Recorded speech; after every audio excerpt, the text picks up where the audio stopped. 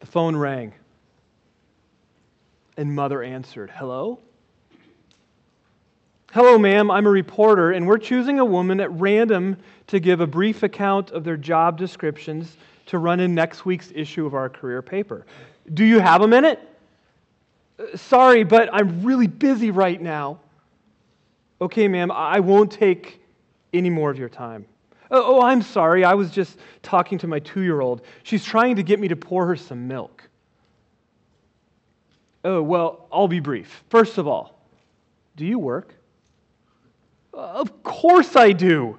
Great. What's your occupation? I'm a mother. Oh, I see. You're a mother. Well, let's hear the job description. Are you sure? Do you have time?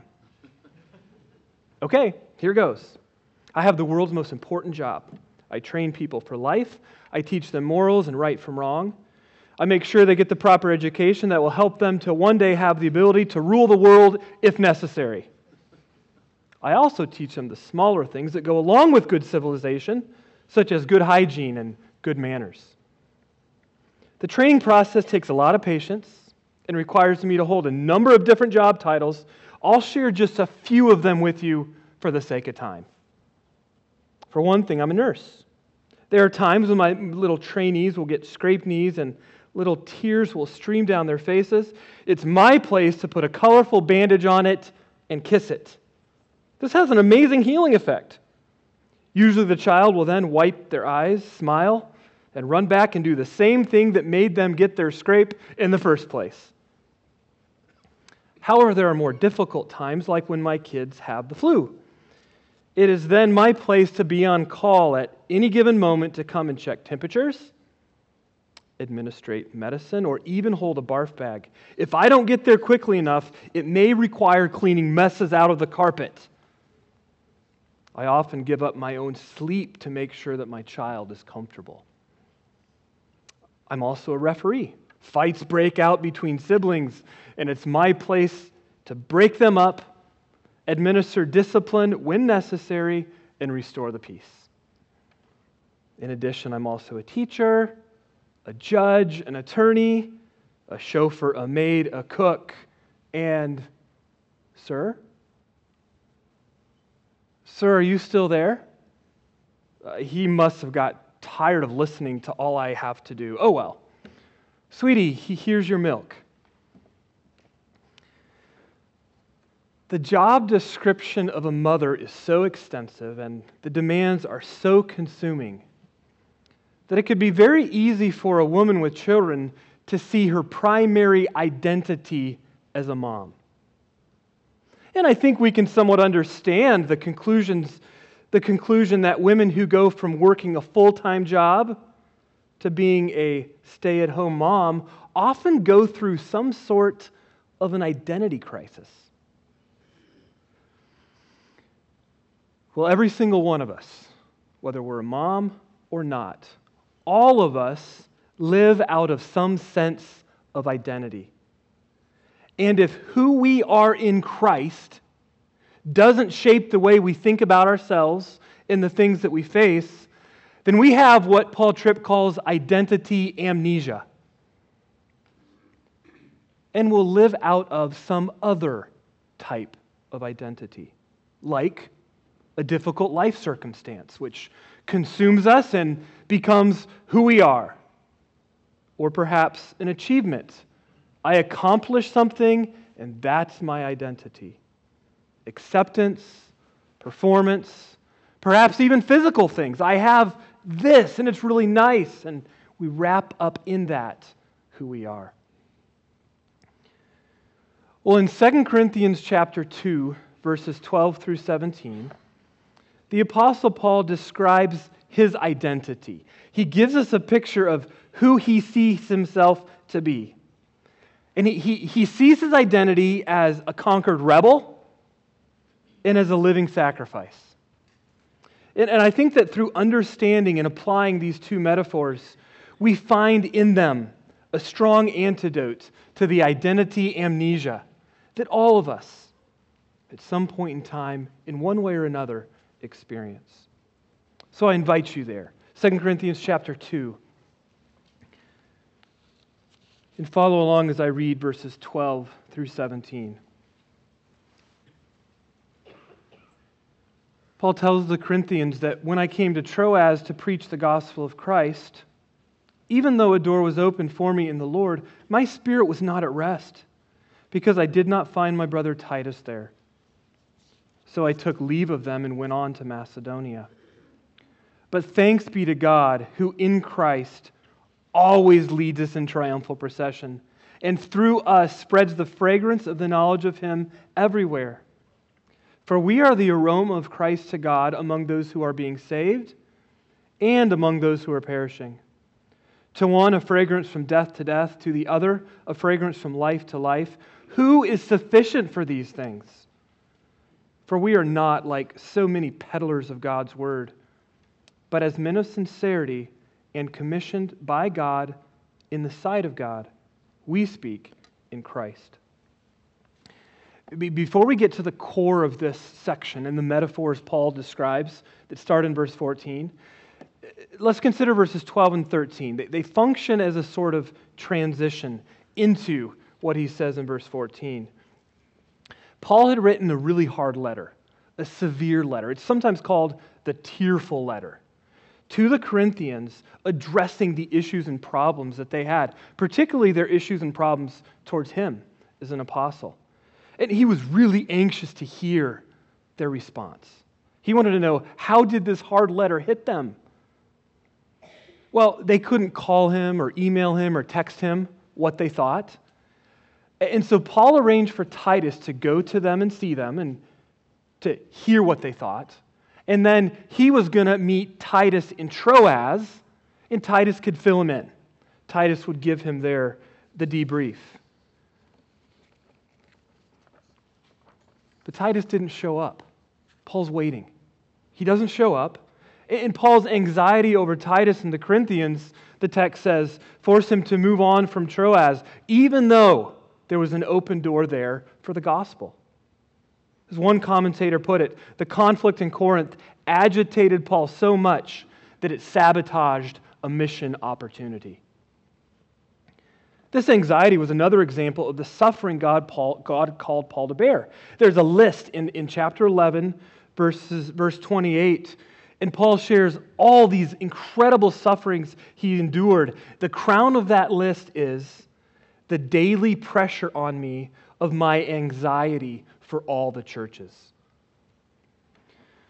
This unrest of his spirit inhibited his work in Troas, and it forced him to reluctantly say goodbye. But we do see later, so in chapter 7, verses 5 through 16, we do see that later his anxiety was put to rest. As in Macedonia, he connected with Titus, and Titus gave him a good report that the letter had been received well. Now, one man I read concluded that Paul was wrong to leave Troas. Because God had opened a door for the gospel there, by all means, of course, he should have stayed. And his concern for the Corinthians was a weakness that hindered the spread of the gospel. I think it's really interesting to think about that, whether or not Paul should have stayed. But the bottom line is that none of us are Paul. And there's no indication at all in the text that he was wrong to leave.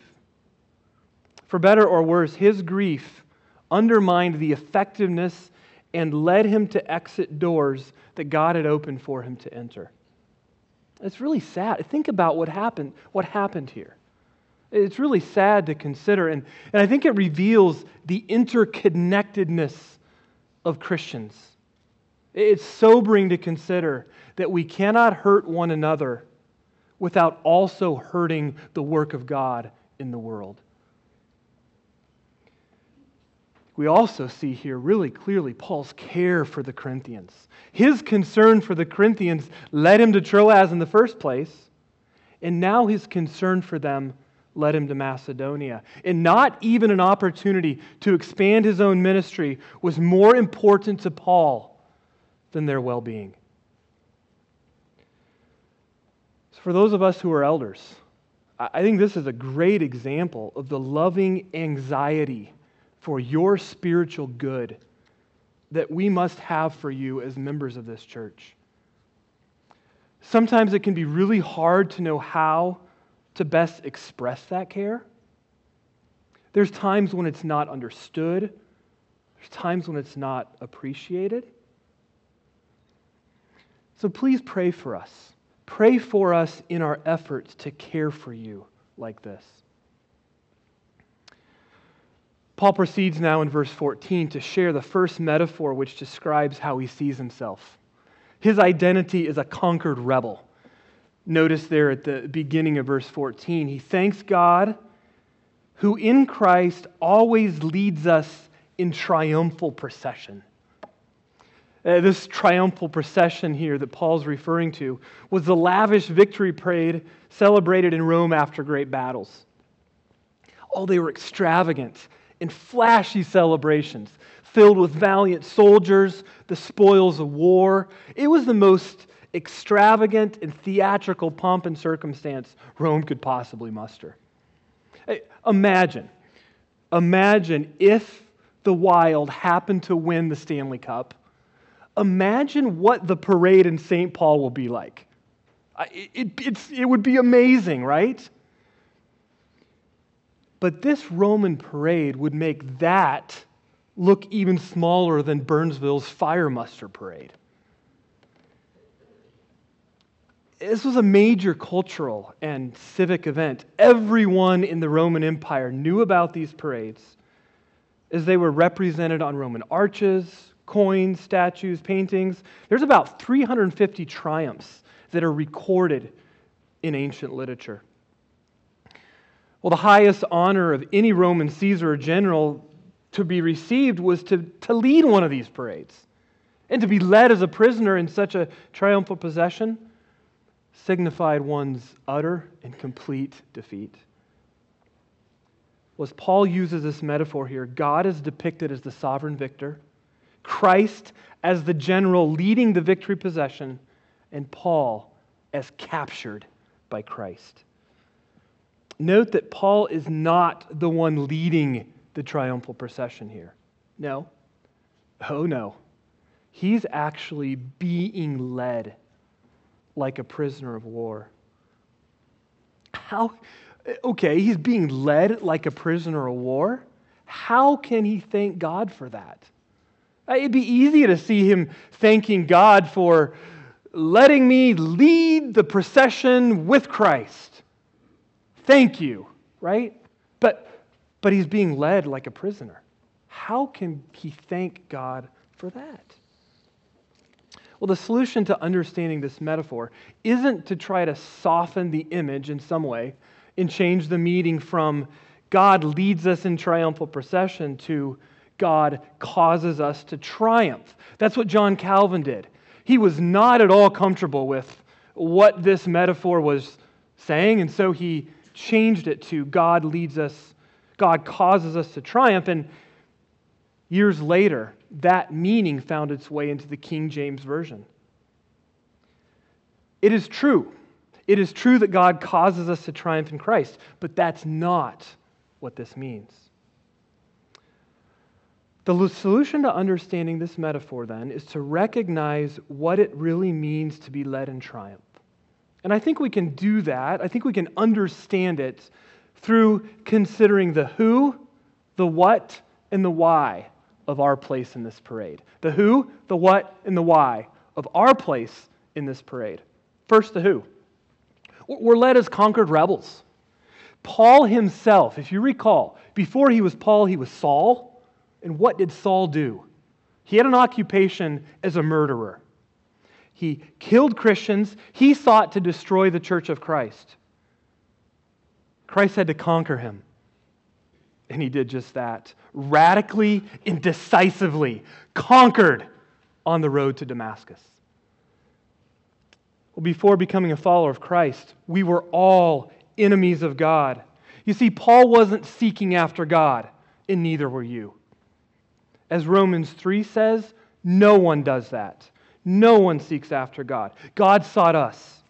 He had to conquer us. And praise God that He did. were also led as slaves of Christ. The Romans would not only include in their parade their spoils of war, but they would also include the most important leaders and intimidating warriors of the enemy. And they would be presented in the parade as conquered slaves. Any idea what Paul's favorite nickname as an apostle was? His favorite nickname? Slave of Christ. But unlike these Roman slaves, Paul was not led in triumph by a vengeful deity. He had been captured by love. Love which revealed to him that deliverance can only come from the defeat of the old life. In this triumphal procession, we are slaves of Christ. The what? The what of this parade, as we place ourselves into it, is suffering. Portrayals from the ancient world make it clear that those led in triumphal processions were in fact being led to their death. At the end of the parade, the Romans would publicly slaughter most, if not all, of the prisoners as a sacrifice to their gods. So Paul uses this gruesome metaphor to describe his apostolic life because his suffering was the embodiment of his message of the cross. And it was the very thing that God used to make himself known. The cross determines both Paul's message and his style of ministry. And as Garland said so well, those who preach Christ crucified cannot expect to be crowned with glory by the world which crucified him. Well, in our age of materialism, our age of comfort, many Christians have a really hard time with this. And they find it almost impossible to fathom that God would not only use suffering as the vehicle for manifesting the presence and power of His Spirit, but also use it to actually lead someone to death for the sake of revealing His glory and spreading the gospel. So I strongly encourage you, don't buy the lie of the health and wealth gospel. Don't ever buy into that lie, which says true followers of Christ should not have to endure the kind of health problems, financial struggles, and heartache known to the world. We will probably never be called to suffer like Paul. But we too have been conquered by God. We too are slaves of Christ. We as Christians are marching in the same parade. And so in the words of Peter, don't be surprised at the fiery trial when it comes to you, to test you as though something strange were happening to you, but rejoice insofar as you share in Christ's sufferings. According to Jesus, Gaffin said, the church will not have drained the shared cup of His suffering until He returns.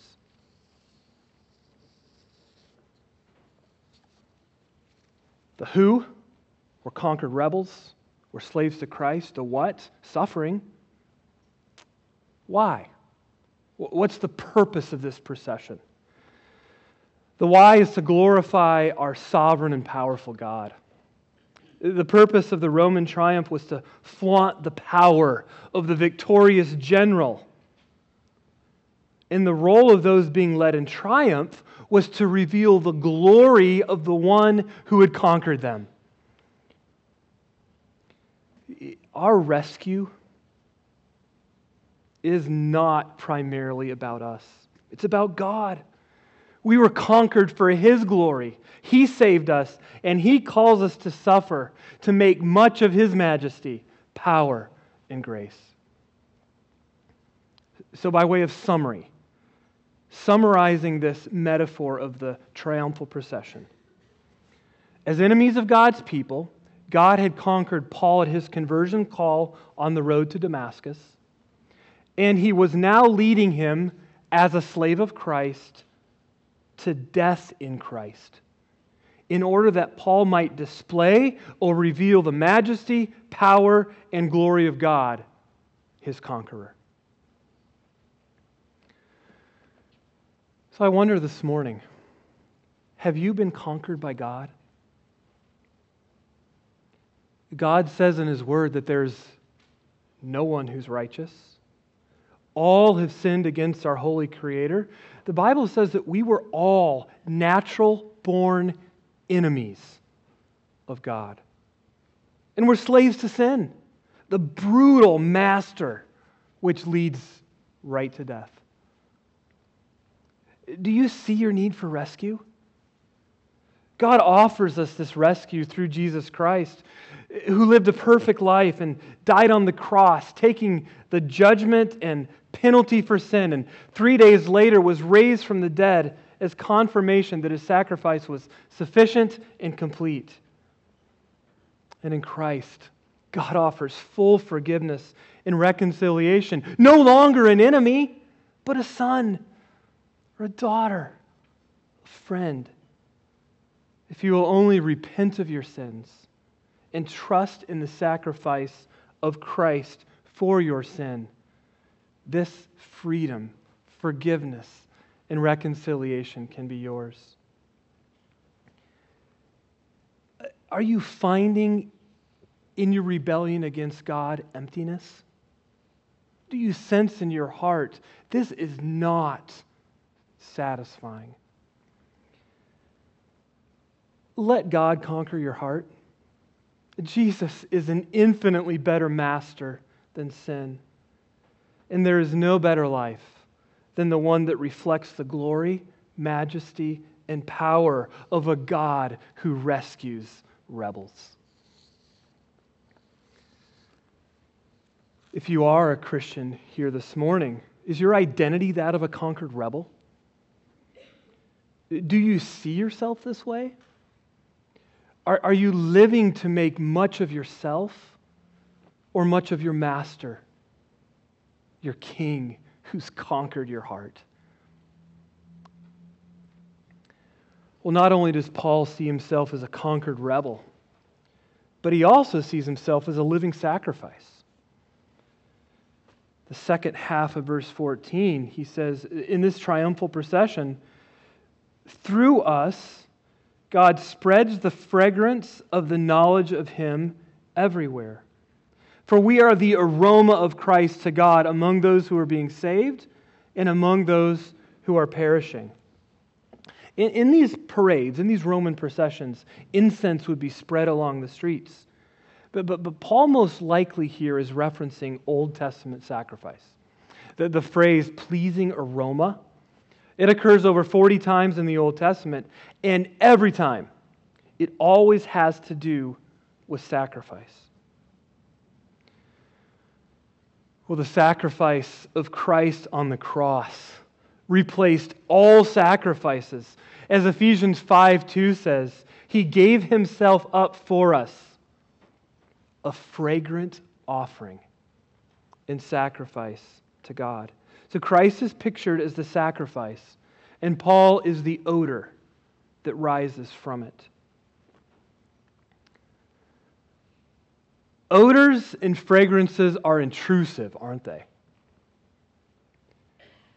Think with me for a second. Go back in your mind and think about what was the most intrusive fragrance or odor that came out of your mother's kitchen as you grew up. Do you remember any of those odors? I do. And one I don't really care to remember. So my father did not like liver.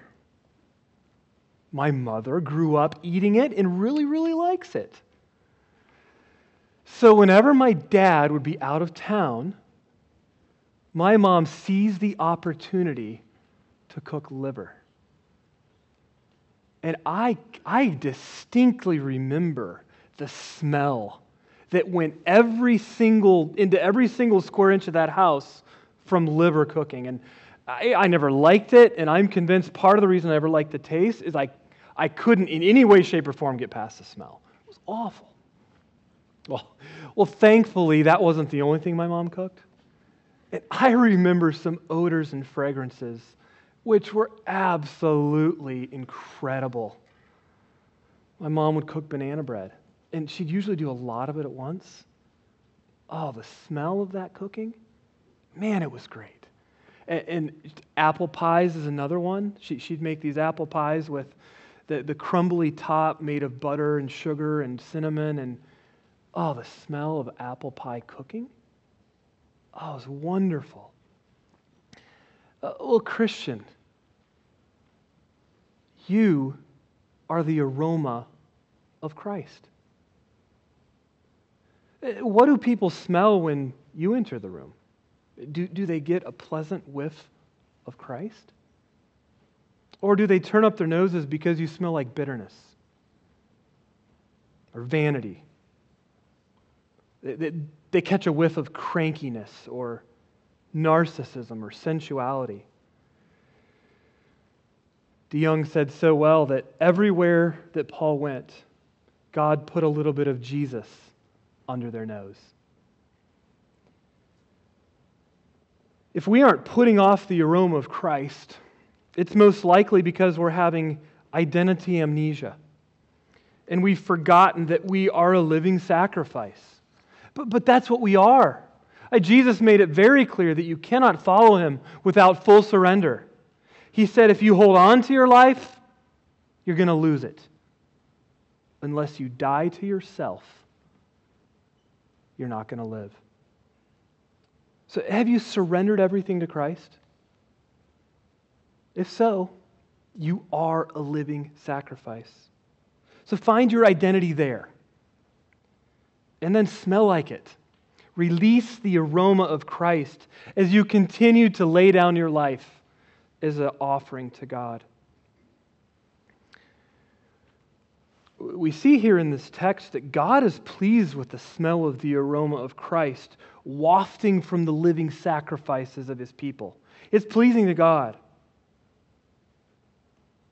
But Paul goes on to say that not everyone in this world finds it so pleasant. Verse 15. For we are the aroma of Christ to God among those who are being saved and among those who are perishing. To one, a fragrance from death to death. To the other, a fragrance from life to life. Just as there are ultimately only two kinds of soil in Jesus' parable that the seed lands on, there are two kinds of noses that the scent of Christ enters. Those who are being saved catch the aroma of Christ and find it pleasant, and it leads to life. To those who are perishing, the smell of Christ stinks, and it leads to death. Clement said this so well. To the one, Paul's message is an alluring perfume, a spiritual oxygen that breathes life into their souls. To the other, a stench in their nostrils, a spiritual cyanide that suffocates and poisons them to death. The character of a person's moral disposition determines the nature of his response. And what we see here and what Paul's saying is that he's merely an instrument, like a litmus paper test that reveals the true nature of a person's heart. There's a really helpful parallel to this in 1 Corinthians 1, 17 and 18. I invite you to turn there. I encourage you to look at these two verses. 1 Corinthians 1,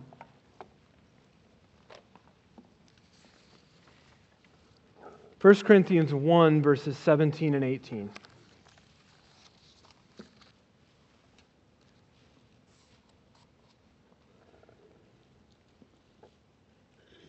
Paul writes to the same people, "For Christ did not send me to baptize, but to preach the gospel, and not with words of eloquent wisdom, lest the cross of Christ be emptied of its power.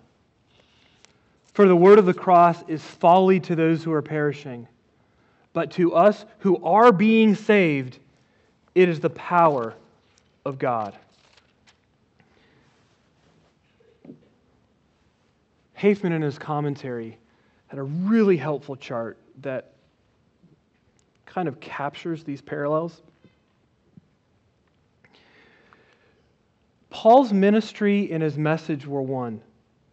So what he could say about the cross of Christ in these verses, 1 Corinthians, he could reaffirm about his own life as an apostle in our text, 2 Corinthians.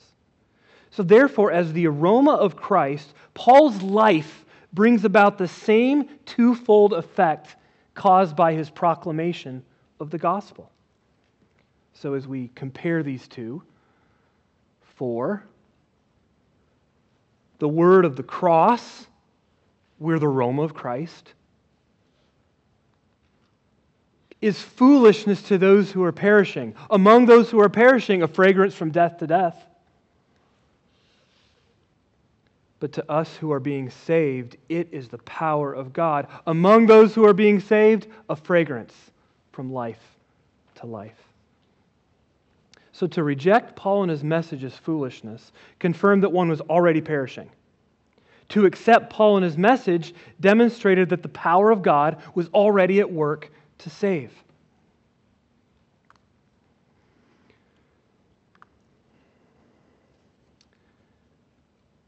Realizing the significance of his ministry, Paul asks at the end of verse 16, back in 2 Corinthians 2, he asks, who is sufficient for these things? For we are not like so many peddlers of God's word, but as men of sincerity, as commissioned by God, in the sight of God, we speak in Christ. Peddlers were merchants who would regularly cheat their customers by misrepresenting a product in order to increase their profit. It never happens to us today, does it? Misrepresenting a product for the sake of profit. Well, it was all over the place in Corinth.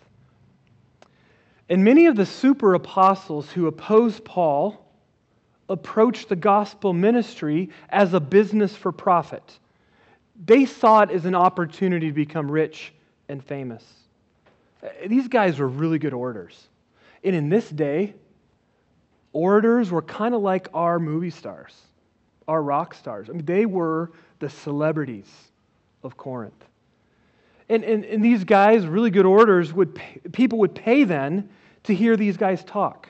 They'd talk about all kinds of things, but they would pay to listen.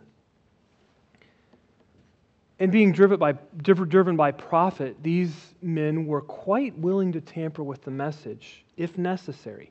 So, if tampering the message would mean more people, more money, oh yeah, totally do it. Whatever it takes to draw a crowd and to make the most money. But Paul's ministry is not driven by an eye for the bottom line. In fact, one of the reasons Paul refused payment for his ministry in Corinth was because he was deeply concerned it be clear that he was not in it for the money. And he doesn't alter the message in hopes that more people would like it. Rather, his speaking is marked by 4 qualities. They're there in verse 17. Sincerity. He spoke with pure motives. As one commissioned by God, in God's presence, under His omniscient and ever-watchful eye, mindful that every word he spoke was known by God, and that he would give a full account to God for what he spoke in God's name. He spoke in Christ. From the spiritual context of his vital living union with Christ, Paul spoke, and I skipped one. He was commissioned by God. What he says originates with God, not himself. Paul did not make up the gospel. So if anybody's trying to con the Corinthians, it can't be Paul. His manner of life, including his suffering for the sake of the Corinthians, is evidence of sincere motives, which are manifestations of the grace of God in his life. Paul was an apostle. Apostles were given really unique ministries, right? There aren't any apostles today. Pastors are probably the closest thing that we have to them in function. So there is a lot of really clear and direct application here for men who preach. It's really direct, and there's a lot there. But I think there's something here for all of us. For just like Paul, every Christian has been conquered by Christ. Every Christian is being led in triumphal procession, and every Christian is the aroma of Christ to God. So then consider 3 points of personal application. First, speak the gospel. Speak the gospel. The aroma of Christ is spread primarily by speaking. And this kind of bookends the verses we're looking at this morning. Verse 12, he goes to Troas to preach the gospel. Verse 17, we speak in Christ. Perhaps you've heard the saying, preach the gospel and use words if necessary. Well, a couple things on that saying. First, it probably did not originate with Francis of Assisi. That's who gets credit for that saying. Likely not the case. But more significantly, it's really bad advice. It's really bad advice because it is directly opposed to Scripture. It is true that our actions need to adorn the gospel. It does matter how you live. If you live in a way that doesn't line up with the message you speak, that's a huge problem. But evangelism requires that we speak the good news. That is the aroma. The world gets a whiff of Christ by hearing us give verbal witness to the cross of Christ. So, a better saying, preach the gospel, and since it is necessary, use words. Are you giving people the chance to smell Jesus? Or are you keeping it to yourself?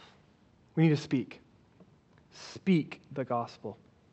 Second, find your sufficiency in God. Find your sufficiency in God. The responsibility of sharing this message comes with a great burden. Who is worthy to speak a message, the response of which will lead you to heaven or lead you to hell? Paul felt the weight of this, which is why he asks, who is sufficient for these things? Well, in and of himself, Paul certainly wasn't. But having been conquered by God as the aroma of Christ, Paul is confident that God is making himself known through him.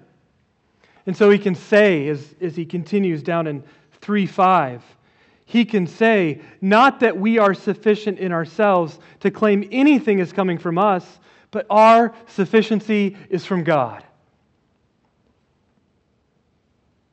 So yes, what your gut probably is telling you is true. You are nobody. You are nobody, and you're utterly incapable of this. But you know somebody. You know the God of the universe, and in Him we are sufficient for this high privilege and responsibility of spreading the aroma of Christ through speaking the gospel. Speak the gospel. Find your sufficiency in God. And then third, leave the response to God. Leave the response to God. As you speak the gospel, it wafts up to God, and people smell it. For some, it is a whiff of salvation. For others, it's a whiff of death. And we ultimately have nothing to do with which one it is. We can't get anyone saved. The results of our evangelism are not our responsibility. Our responsibility is to faithfully speak as Paul did, to speak with sincerity, grace, to speak with love, and to speak in a way that's as pleasant and winsome as we possibly can. We must loose the aroma and then trust God. We must trust God with how it hits people's nostrils. God is totally sovereign over their response.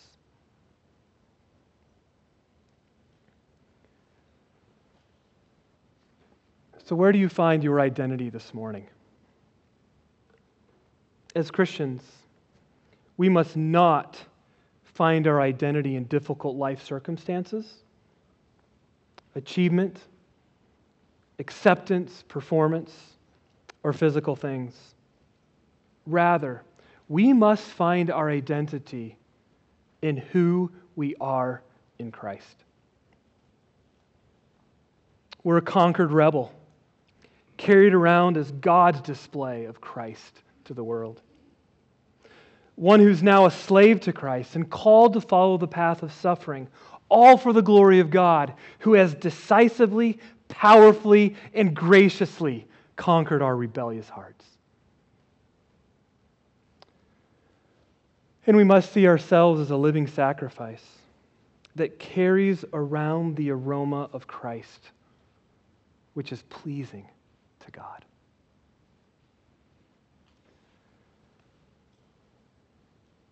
Father, thank you for conquering our hearts, for turning us on our path of rebellion back to you and drawing us to yourself through Christ. Thank you for that. And thank you for the freedom from sin and the bondage to Christ that we now have. There's no better master, and we find in him our life.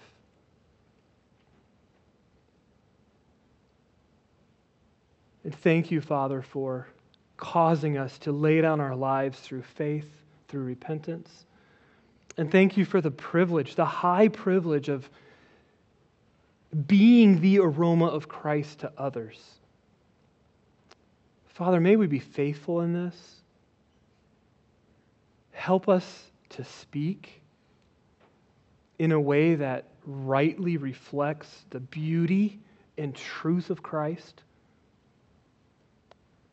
Father, may we live a life of surrender. May we live in such a way that lines up, that harmonizes with this message that we speak. This is beyond us, Father. This calling, this responsibility, we cannot do. We're not sufficient. But thank you for giving us all that we need in Christ and for providing us with your sufficiency that we might be faithful for your glory. It's in Christ we ask these things. Amen.